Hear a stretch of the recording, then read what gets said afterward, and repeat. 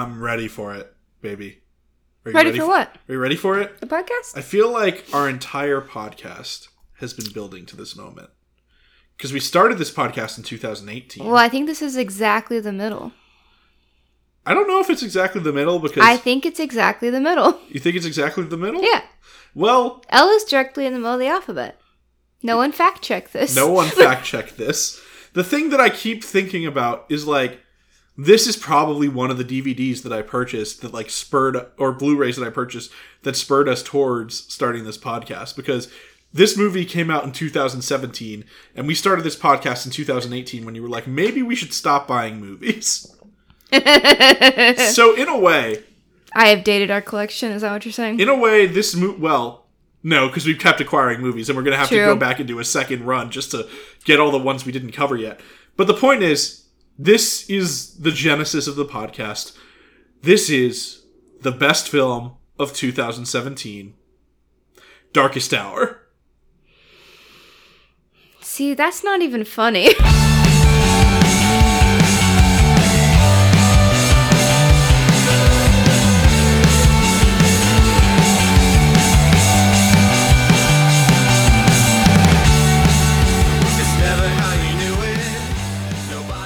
Hi, I'm John. And I'm Bethany. And this is... Home Viewing. A podcast where we watch every movie in our library from alphabetical order from A to Z. In alphabetical order from A to Z. Listen. We're recording this on January 12th. Too much podcast juice. I have only had 2 sips of podcast juice. You know what's making me mess up? The state of our nation. The state of the world that we live in. We're recording this the day before it's released. And boy, it's been a week. And like last week was a week. But even just from Wednesday to Wednesday, you know? Can you believe Bean Dad happened like less than a month ago? What are you saying? Bean Dad. I'm talking about Bean Dad. I'm talking about racist daddy hat. We don't have to talk about other podcast problems. I'm talking about some stuff that's making it hard to cover other movies in our podcast. Like, it's... Whew. Like, I don't know. We are late on this episode, and it's because I had holiday ennui. Post-holiday ennui. Ennui? Yes. What does that mean? Ennui, it's just a general dissatisfaction and boredom with life. It's depression. How does that translate in French to depression? I'm very confused. It's only A-E-N-N-U-I. Am I going to have to explain ennui? This is going to be a very personal episode because this is a very personal movie for me. On flight? A feeling of weariness. What does it mean? And dissatisfaction. It's what are the real words? E-N-N-U-I. Ennui. Okay, what does it really mean? A feeling of weariness and dissatisfaction. No, the words. Like, what are the words directly translate to?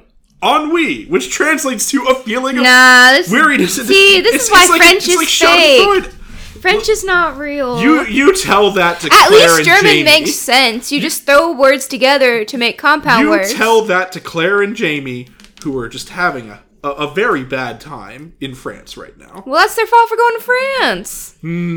We've also been binging Outlander. Listen, I feel like I haven't talked to you guys in so long. France, all the problems in the world.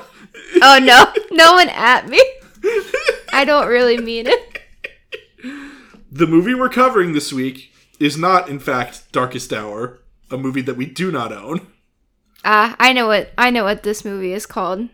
What is this movie called? It's Ocean 7-Eleven. It's Logan Lucky! Steven Soderbergh's unretirement film.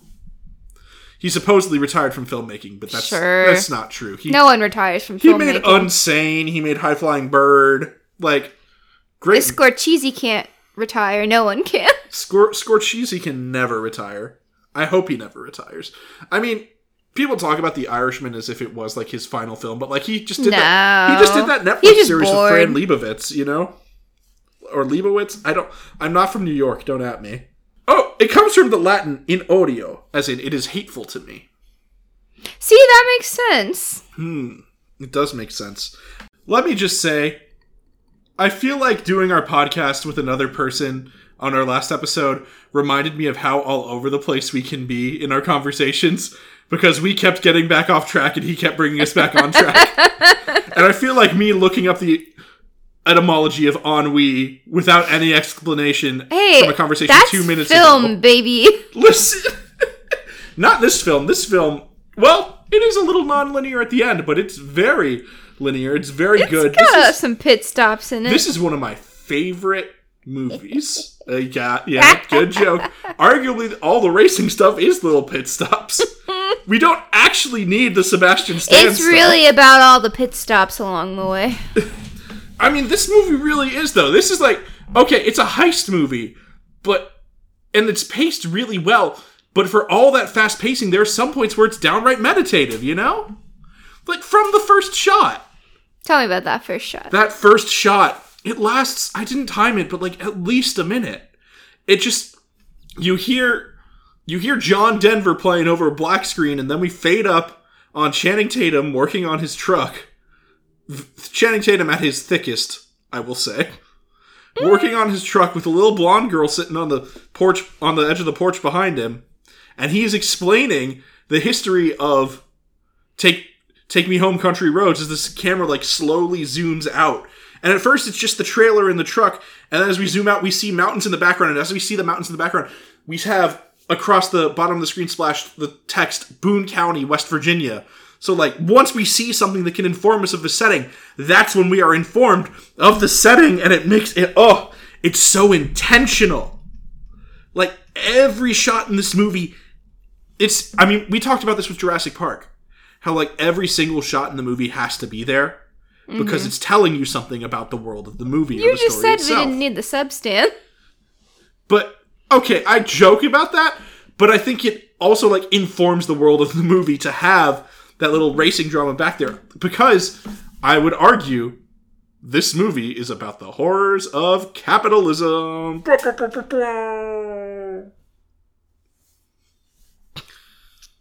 This movie is literally about how, like, poorer people have to break their bodies in service of capitalism. And it's about a literal landslide. Yeah, there's literally a cave-in at one point that doesn't, that if we're talking about just the heist plot, we don't have to see that the way that Jimmy saw the thing was because of a cave-in that hurt somebody and, like, crushed somebody. Like, someone might say that's, like, needless pain and trauma that we're seeing.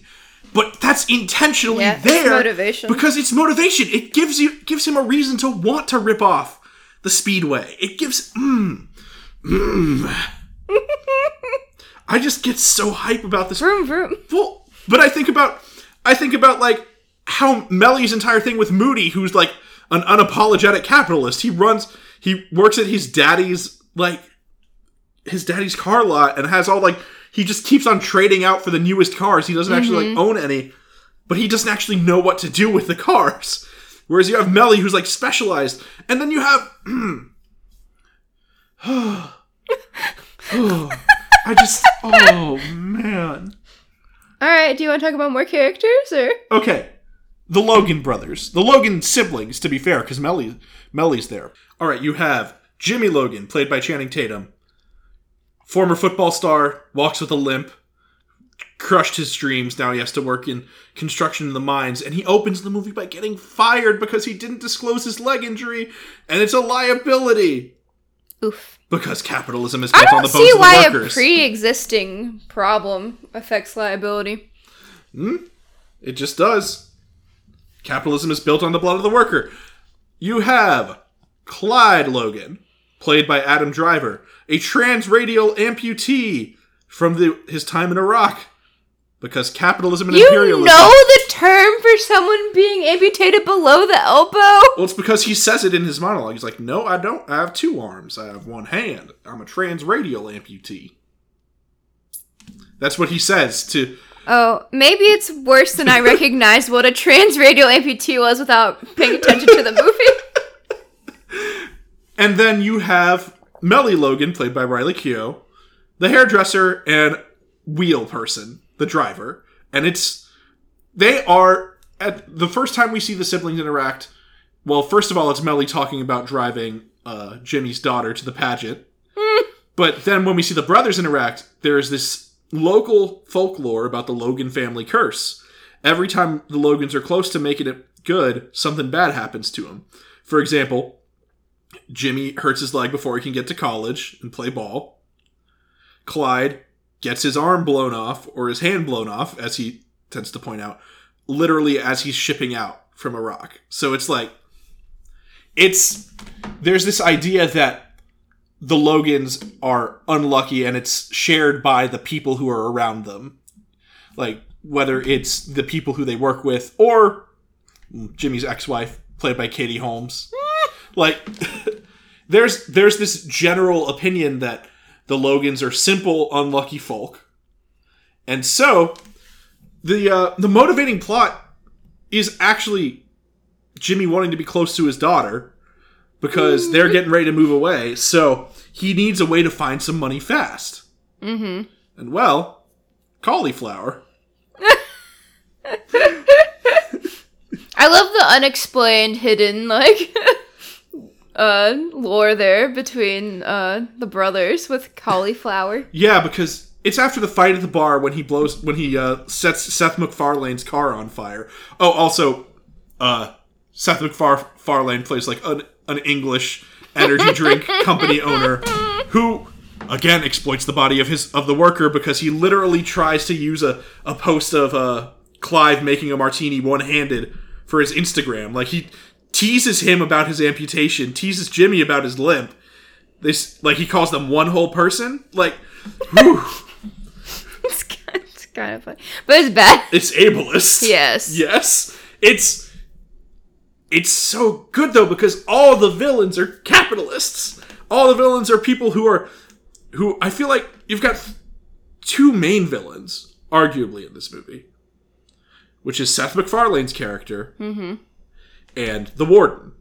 And they are both arms of the imperialist capitalist establishment. But what does that say about filmmakers? Because filmmakers are always rich. Not all of them are rich. This one is. Soderbergh certainly is rich, but you can still be a leftist if you have money. You just need to actually be helping people out with that money. Gotta be giving them money. Exactly. You know what helps build my thesis that a lot of the work of Soderbergh is about the exploitation of the body of the worker? What? Magic Mike. Think about it. Oh, man. Magic Mike is literally about Channing Tatum's character, Mike, getting screwed out of his money by his boss multiple times and out of, like, the work that he's put in. It's about how he uses his body to make profit for other people. Like... and how his the circumstances surrounding it that society has placed him in, don't allow him to make money normally, which is why it's important that Jimmy gets fired at the beginning of this one. It's all part of the same thesis. You can look at High Flying Bird 2, a movie literally about how the bodies of black athletes are used to fill financiers and owners' pockets. Woof. Like, oh, it's all there. It's all there. Oh, it's all there. I love Soderbergh. And that's the episode, everyone. It's not the episode yet. I mean, ooh, it's all there. What's next? Well, we haven't even talked about Daniel Craig yet. Oh, man. Important to note that the credits listed as introducing Daniel Craig, which, when you think about it, this is like a movie where he's very much not trading on Bond, you know? Oh, no. He's playing opposite accent against type, complete, or the way he's been typed. And, like, can I be honest? I don't think he gets Knives Out if he doesn't do this movie. Ooh. I think that Hot take. Well, because he did the believable Southern accent, it's an entirely different kind of Southern accent. Like, this is like a West Virginia Appalachian accent, whereas he's got, like, almost like a Savannah accent in the, He is good with his American accent. Oh, yes. And which is rare. But I think it kind of... What it really is it's a character actor performance from Craig. He's playing a weird guy, but in an interesting way. He's not playing a leading man. Like, I don't think anyone would find Joe Bang, like, ruggedly attractive or anything. He's meant to look like a kind of washed up criminal dude. Yeah, like your uncles. No. Everyone has a criminal uncle, right? He's got his brothers, one played by a guy whose name I always forget, and one played by Jack Quaid, which is fun. Jack Quaid being Dennis Quaid's son. What? Who is in The Boys. Plays the... Oh, the nerd kid? Yeah, Fish. In this, yeah, he plays Huey in The Boys. That's Dennis Quaid's son? That's Dennis Quaid's son. And someone else famous. I forget who his mother is. It's someone, like, equally famous. But I just never remember it because his name is Quaid. So I can instantly associate. See, that's why you don't want to change your name. Why would you give that away? Exactly. Meg Ryan's Oh my god! How does anyone forget? They made that? Oh no. I mean, he's beautiful. He's alright. He's fine. He's one of those, like, he's gonna be one of those, like, forever boys until he's, like, 40. Maybe he'll, like, blossom. Maybe. Tom Cruise was almost like a forever boy, in a way. Listen, his thetans are off the charts. So, like, God, stop. It keeps him youthful.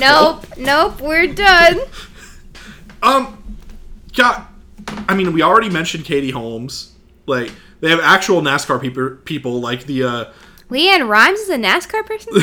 Leanne Rimes singing America the Beautiful. Like, what real NASCAR people? How do you know Jeff this? Gordon. Everyone knows Jeff Gordon. Wait, Jeff Gordon's in there? Yeah, Jeff Gordon's doing commentary at one point. There's so much to this movie. Sebastian Stan. I can't keep track of it. Who we've mentioned. And a wonderful surprise for everyone who watches till the end, Hilary Swank, who is in the movie for like 10 minutes and is so effective the entire time she's there. Her voice is just I think nails I on like a it. chalkboard. But I think it's intentional in this movie. Like, she's pursuing justice specifically. Quote unquote justice. Well, that's the thing. That's what I think at the end when the third villain who only shows up in one scene, the NASCAR guy, the Speedway guy, he's like, we got all our money back, so we don't care. And she takes him to task. She's like, you had no way of figuring out how the money's back. How did you get it? Well, the algorithms are... I don't care about complicated algorithms. How did you figure out the number to ask for insurance? And he just dodges her answer. Because she thinks that that's an injustice too. They're basically robbing everyone else. By... and it's... I love her. Oh, God. Catherine Waterston. Who? Sam Waterston's daughter. I don't know. Did I remember her name right? From Fantastic Beasts. Yes, Catherine Waterston. As the doctor, Sylvie. Did we She's kiss? in Fantastic Beasts? Yes, she's the love interest. That's not so. What? Yeah, she's the American Auror. Yeah. Yeah. Yeah, that's her. She's good in this. She has like 2 scenes, but she's good in it. Like, is anyone bad in this? No. God, I haven't even talked about the bear in the woods. No speaking lines. Bear? When Joe Bang, who is the explosives guy, in prison sends his brothers to go get his bag, they meet the bear in the woods, which is just a fat graying man wearing a bear suit who dissolves onto the screen and then dissolves out of the screen as if by magic. When is this? This is in the preparation montage. So the scene. They play that multiple times. Okay, but this is the preparation one when this is after Fish and the other brother go and meet Joe Bang in lockup. This is after Clyde crashes into the gas station. Like, so there's that montage of them doing all the preparation for the robbery, and they go to the woods and get a bag from the bear, and the bear, he fades. Yeah. He dissolves onto the screen and then dissolves off of the screen, which is almost like a nod to like magic realism. I feel like there's a God, Purple Lady. 2 scenes in the movie, hilarious though, because Mellie's doing her hair at the beginning and she's talking about how the uniforms at LSU are the nicest shade of purple, and she's the one who asked Jimmy when he says he doesn't want to pay for his cell phone, "You one of them Unabomber types?" God. But she's there for a reason. Yeah. Because later, she becomes what they use to distract the cops when they're driving through. Man. Oh, that's her car? Yeah, that's hers. Like, this woman needs to be contained. Like, there's just all that little stuff. And they're setting up the Speedway from the beginning, you know? And setting it up as NASCAR from the beginning, too, because you have the big poster in the office. Like, you see that he's working at the Speedway, but, like, the big poster is with NASCAR colors. And, like, it's... I think about the way that they shoot him underground, too. Like, a lot of, like, slow zooms in and out. Like, the camera movement is so intentional. Because everything that's in the frame is meant to be in the frame. Ugh! Which is one of my favorite things in movies. When it's so clearly, obviously intentional. Like, it's not just, have the set dresser do what they want. It's, I need this to be placed here so that the audience can know about this. Or like the Easter Carnival. When they... That was Easter? Yeah. Yeah. How did you know? Because I think they say it on one of the banners. I've seen this movie so many times. Like, you need to understand. You need to understand, like... I guess when I go to work every day, John watches Logan Lucky. Because I don't think I've seen this more than, like, 5 times. I think I've seen it... I think you've seen it, like, 6 times. I think I've seen it, like, 8 times. It's very long. It's not super long. It's at least 2 hours. I don't think it's quite 2 hours. No, it's definitely... No, it's not quite 2 hours. It's 1 hour and 59 minutes. And that's including credits. I'm just not, it's not worth bringing up to someone who won't understand how time works, so I'm just not going to. It's fine. You said it's more than 2 hours. That is definitively less than 2 hours. This is a comfort movie for me, in case you couldn't tell. Like, the only comfort movie for John, no. Surprisingly enough. There's another one that has rapidly been rising in the ranks, and you know that. It's Booksmart. Which I much prefer, but... It's because you haven't gotten tired of it yet. Ah. Yes, you used to love Logan Lucky. You still do love what? it. What? No, I did not. You enjoyed it the first couple of times you watched it. And I think you enjoy...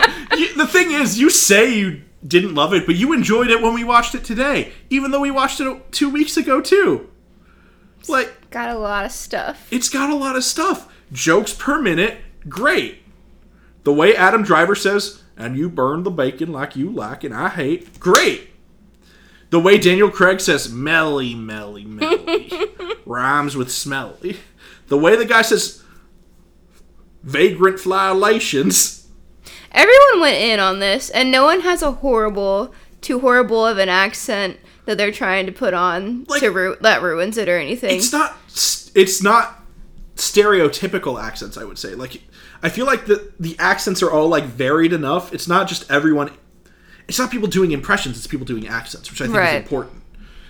And... which is pretty true of, like, the South. Not everyone sounds the same. Exactly. Which is what I like about this so much. It's like... I wonder if there were dialect coaches. There have to have been dialect coaches involved, right? Like... I mean, unless Daniel Craig can just pull that out of his English, mouth. I don't know. That's wild. Like, let's talk about the prison stuff, too. Like, it shows the conditions that the prison is working in and that the warden doesn't actually care about the conditions of the prisoner. So it demonstrates that the carceral state is bad. Yeah, he only cares about what the impression is of the institution. Yeah, he cares what his superiors think. I mean, bartering with them during a lockdown, that was wild. Yes, and also the lockdown bartering scene is one of the... The Game of Thrones book. That's so funny. Here's something relevant. This movie was being shot in 2016, and the joke was, George R. R. Martin has failed to produce The Winds of Winter and A Dream of Spring. That don't make no sense. The guys from Federal said that were telling me all about the stuff, the Hot Chicken or Dragons. I believe that that's from the television show. But it's just so... I'm reading right off the Wikipedia. What's hilarious about it is that this movie was made in 2016 and he hadn't written those 2 books. And here we are in 2021, true. And I don't think he's ever going to write those. No, he's going to die before he writes those books. I think he might just... I don't think he wants to. If I'm honest, I think he should just give them to Brandon. No. Brandon Sanderson is great at finishing other people's series. What? Has he finished someone else's? He did that for Wheel of Time after Robert Jordan died. Who? Wheel of Time, very influential fantasy series. Daniel is going to be very disappointed in you for having said Everyone is disappointed in me. I don't have time to read. You've been reading. Slowly. Listen, you devoured Mexican Gothic. By devoured, you mean took an entire, 2 weeks to finish? But considering that you have work and school, for your pace, that was devouring. It's about how long it took me, too. Yeah. Once I started. That was weird. We did read something at, kind of the same rate. It was strange. It was cool. I liked it. God, we haven't even talked about how smart the heist was. Too. How smart is the heist? Well, I mean, it's great. It's a perfect. It's like Ocean's 11, you know. It's a perfect example of. It's plotted almost exactly the same when you think about it. They get who they need. They set up the plan, but they don't reveal enough of the plan to the viewer so that you can still be surprised by the end of the heist. There is what seems like a betrayal, but not actually a betrayal because it's an extra way to trick them by giving the money back. And that's what they do with the there's circumstances at the last minute that change that force them to change something that they're going to do. Yeah, Ocean 7-Eleven. Ocean 7-Eleven. They literally make that joke in the movie. I caught that this time and I thought I was genius. It's Steven Soderbergh doing what he does best, but in a different, rather than all the glitz and glamour of Los Angeles and Las Vegas, it's the grit of Appalachia. Also, you really like the main protagonist because you believe that he is still a good person despite stealing all of this money. And I think that's a core thing, even in the Ocean's movies. It's they're not stealing this money because they're evil, they're stealing this money because they can. But this one, his motivation is even more clear. It's he's stealing this money because he needs to. Mm-hmm. You know? Which I think is the argument that Soderbergh is making. He's what has society come to if good people who have tried to do good things are forced to do this? And there's a nod to their criminal background. It's their get rich schemes, but clearly there's even that line that Clyde has my life of crime is over. He literally says that. But because I think they aren't interested in that anymore because they've suffered from it. Mm-hmm. But now because they are suffering, they need to pull this off. Yeah. And now, do they need to get as much money as they do? Not necessarily. Does it help them a lot and help their circumstances? Absolutely. And really, they're trying to help the whole town because he sends that one envelope to his doctor girlfriend. to the clinic, the free clinic. Mm-hmm. Yeah, and everyone who is negatively affected, other than the corporation, receives a payout. They give the payout to Namath, who staged the riot. They give the payout to Glima, whose car they hit. You know, it's. That was very good. Yes, it's the way it all comes together with that final montage. Set 2, It Ain't Me, which is perfect. Yes, perfect. I love this movie so much. I think you can also appreciate the music in this movie because any other movie set in West Virginia would either be majority country or bluegrass music. There is a lot of country in there. There's. But it felt more American than anything else. Flat picking at the bar, which is called Duct Tape, which is a great name. Incredible. For a bar. They're playing Patsy Cline both times, but it's perfect for the environment that they're in. And then the score itself is a lot of. It feels like very Southern rock. Yeah. And but not cliched, instrumental Southern rock that works as a movie score.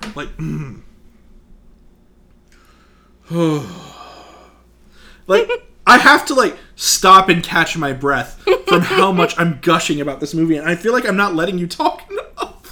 But I think this was your strategy coming into the episode, is letting me talk my breath away, and then you reacting every now and then, wasn't it? I guess you've caught on to my heist. You know, since you're out of breath, let's go to the concession stand. Hey, Alex, you love Harry Potter, right? Yeah. Want to listen to a new Harry Potter podcast? No. Oh, But Sorted is not a Harry Potter podcast, but instead a podcast about everything else viewed through the lens of Harry Potter. Cool. What does that mean? It means we're gonna sort things. Ash Ketchum's a Slytherin. Shrek's a Gryffindor. Your dog is a Hufflepuff. And all Ravenclaws are robots. Come check out Sorted, not a Harry Potter podcast. On the Pocket Podcast Network. All right. We're back. Do you have a fashion corner? Riley Keough wears some great outfits. She does. They're very good. They're I don't want to say anything negative about them. No, the cutest part is the little Sadie. Yeah, Sadie with her little pageant, all her little outfits for that. And all the jokes that are like going with getting ready for the pageant are great. Yeah. The spray tan with the car Oh paint. my gosh, that is the cutest. The extensions. For Glitz, I need this hair. It's adorable. But I like it because at the end of it, she's like, no, I don't want to do that anymore. I know. Can you imagine? Well, I That's love how it. children are, though. But it's good because at the beginning, she's like, I can't do ice cream. And then by the end, she's like, gelato. It's cute. But it's cool because it's good. like, it's good because it's like she's not buying into her body image and she's like getting interested in stuff that she cares Yeah, they're about. letting her be a kid, which can sometimes be a problem, I bet, with like pageant stuff. Oh, yeah. And them getting sucked into it and not really enjoying their childhood. Ugh. I guess one complaint is the female characters aren't weak, but there's just not a lot. Yeah, you have... Melly gets kind of pushed to the side a little bit, even though she's really she's essential to the plan. Oh, Otherwise, absolutely. they don't have as strong of an alibi. Exactly. And she helps him, I think, hide the cash or something. Yeah, she helps him get the cash that he's going to hide. And then in addition, you've got Gleema has like 4 lines maybe. Catherine Waterston, even though she's supposed to be the love interest for Jimmy, has like not 3 much. lines. Well, not 3, but like To 2 be fair, scenes. she can't really know about this because she's I a know. doctor. Huh. Though her stuff is funny. Her stuff is Yeah. very funny. Like all the women that are on screen are funny. I think. And they're pretty well thought out characters. Yes. And they're all dynamic for sure, except for maybe Purple Lady, who I think is the point of her character is that she's not dynamic. She's explosive. She's one of those ladies who live in the southern town, you know? Like, we just watched Bernie, and I feel like a lot of the characters are very Purple Lady-esque. Like, the old ladies, you'll just walk by them, and they'll be like, well, that's some hair. Or, like, just random stuff like that. And you're like, oh my god. She's so funny. Yeah. Purple Lady spin-off when? Purple Lady could have her own, like, mockumentary sitcom. 20-minute sitcom, yeah. Yeah. Gosh. Do you want to rate this film? Is there a point to you rating this film? I really tried to find a way not to give it the rating that I'm going to give it. Alright, go on. It's 5 checkered flags out of 5. Like, Oh, gosh. it's just, it's 5 prosthetic talked arms about out of 5. Like, Substance. Sebstead! I've been sourcing clean software. That's what I call my food. My OS is crashing. Because they make him drink energy drinks. Yes. And he can't have that much glucose, apparently. I've been keeping a close eye on my glucose I love it levels. because it's definitely a parody of, like, the modern athlete who's like, well, Tom Brady, he won't, like, eat ketchup or something Strawberries. like that. He won't eat strawberries. Yeah, like, simple, like, just It's bonkers so stuff. funny. All the jokes is good in this movie. all right. I can't think of a single Now joke I that feel doesn't like I can land. rate, now that I've talked about Substance. God, one more thing. What? The chemistry lesson. When we Oh my god!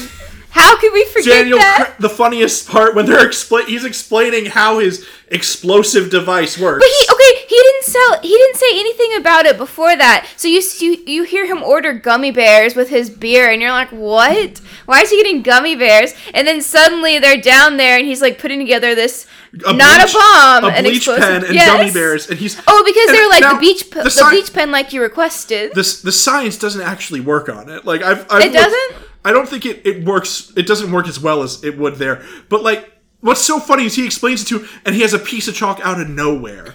You know, it cuts to him with a piece of chalk writing a chemical reaction equation on the wall, and it's perfect. It's so well done. And, like, how can you not give it a 5 with stuff like that, you know? And I know you're here about to not give it a 5, but I just have to make my case for it. Okay. I'm ready. Go for it. 4.25. Yes. That's a high score for you. That's a very high score for you. Yeah, I think I scored a little too high, but... I'm very happy that you've given it this score. We'll stay there. Just... Oh, man.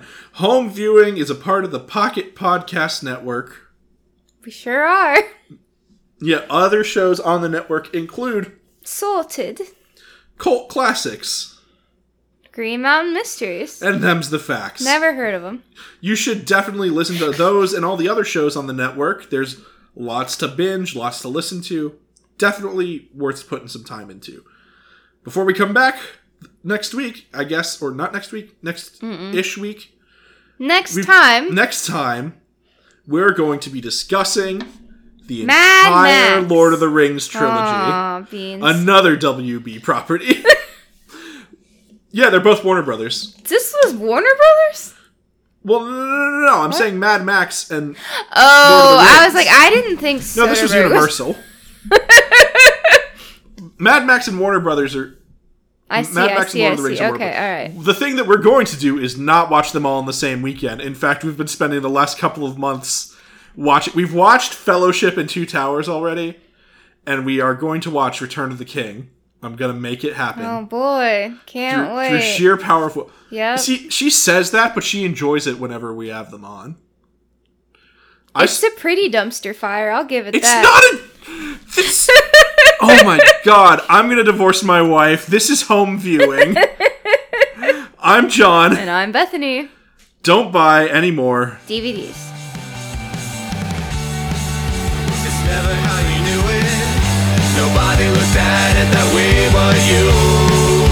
We all saw him drowning, but you were the one with the blood on your hands, singing I never saw the one. Pocket Podcast Network. Quality programming right to your pocket.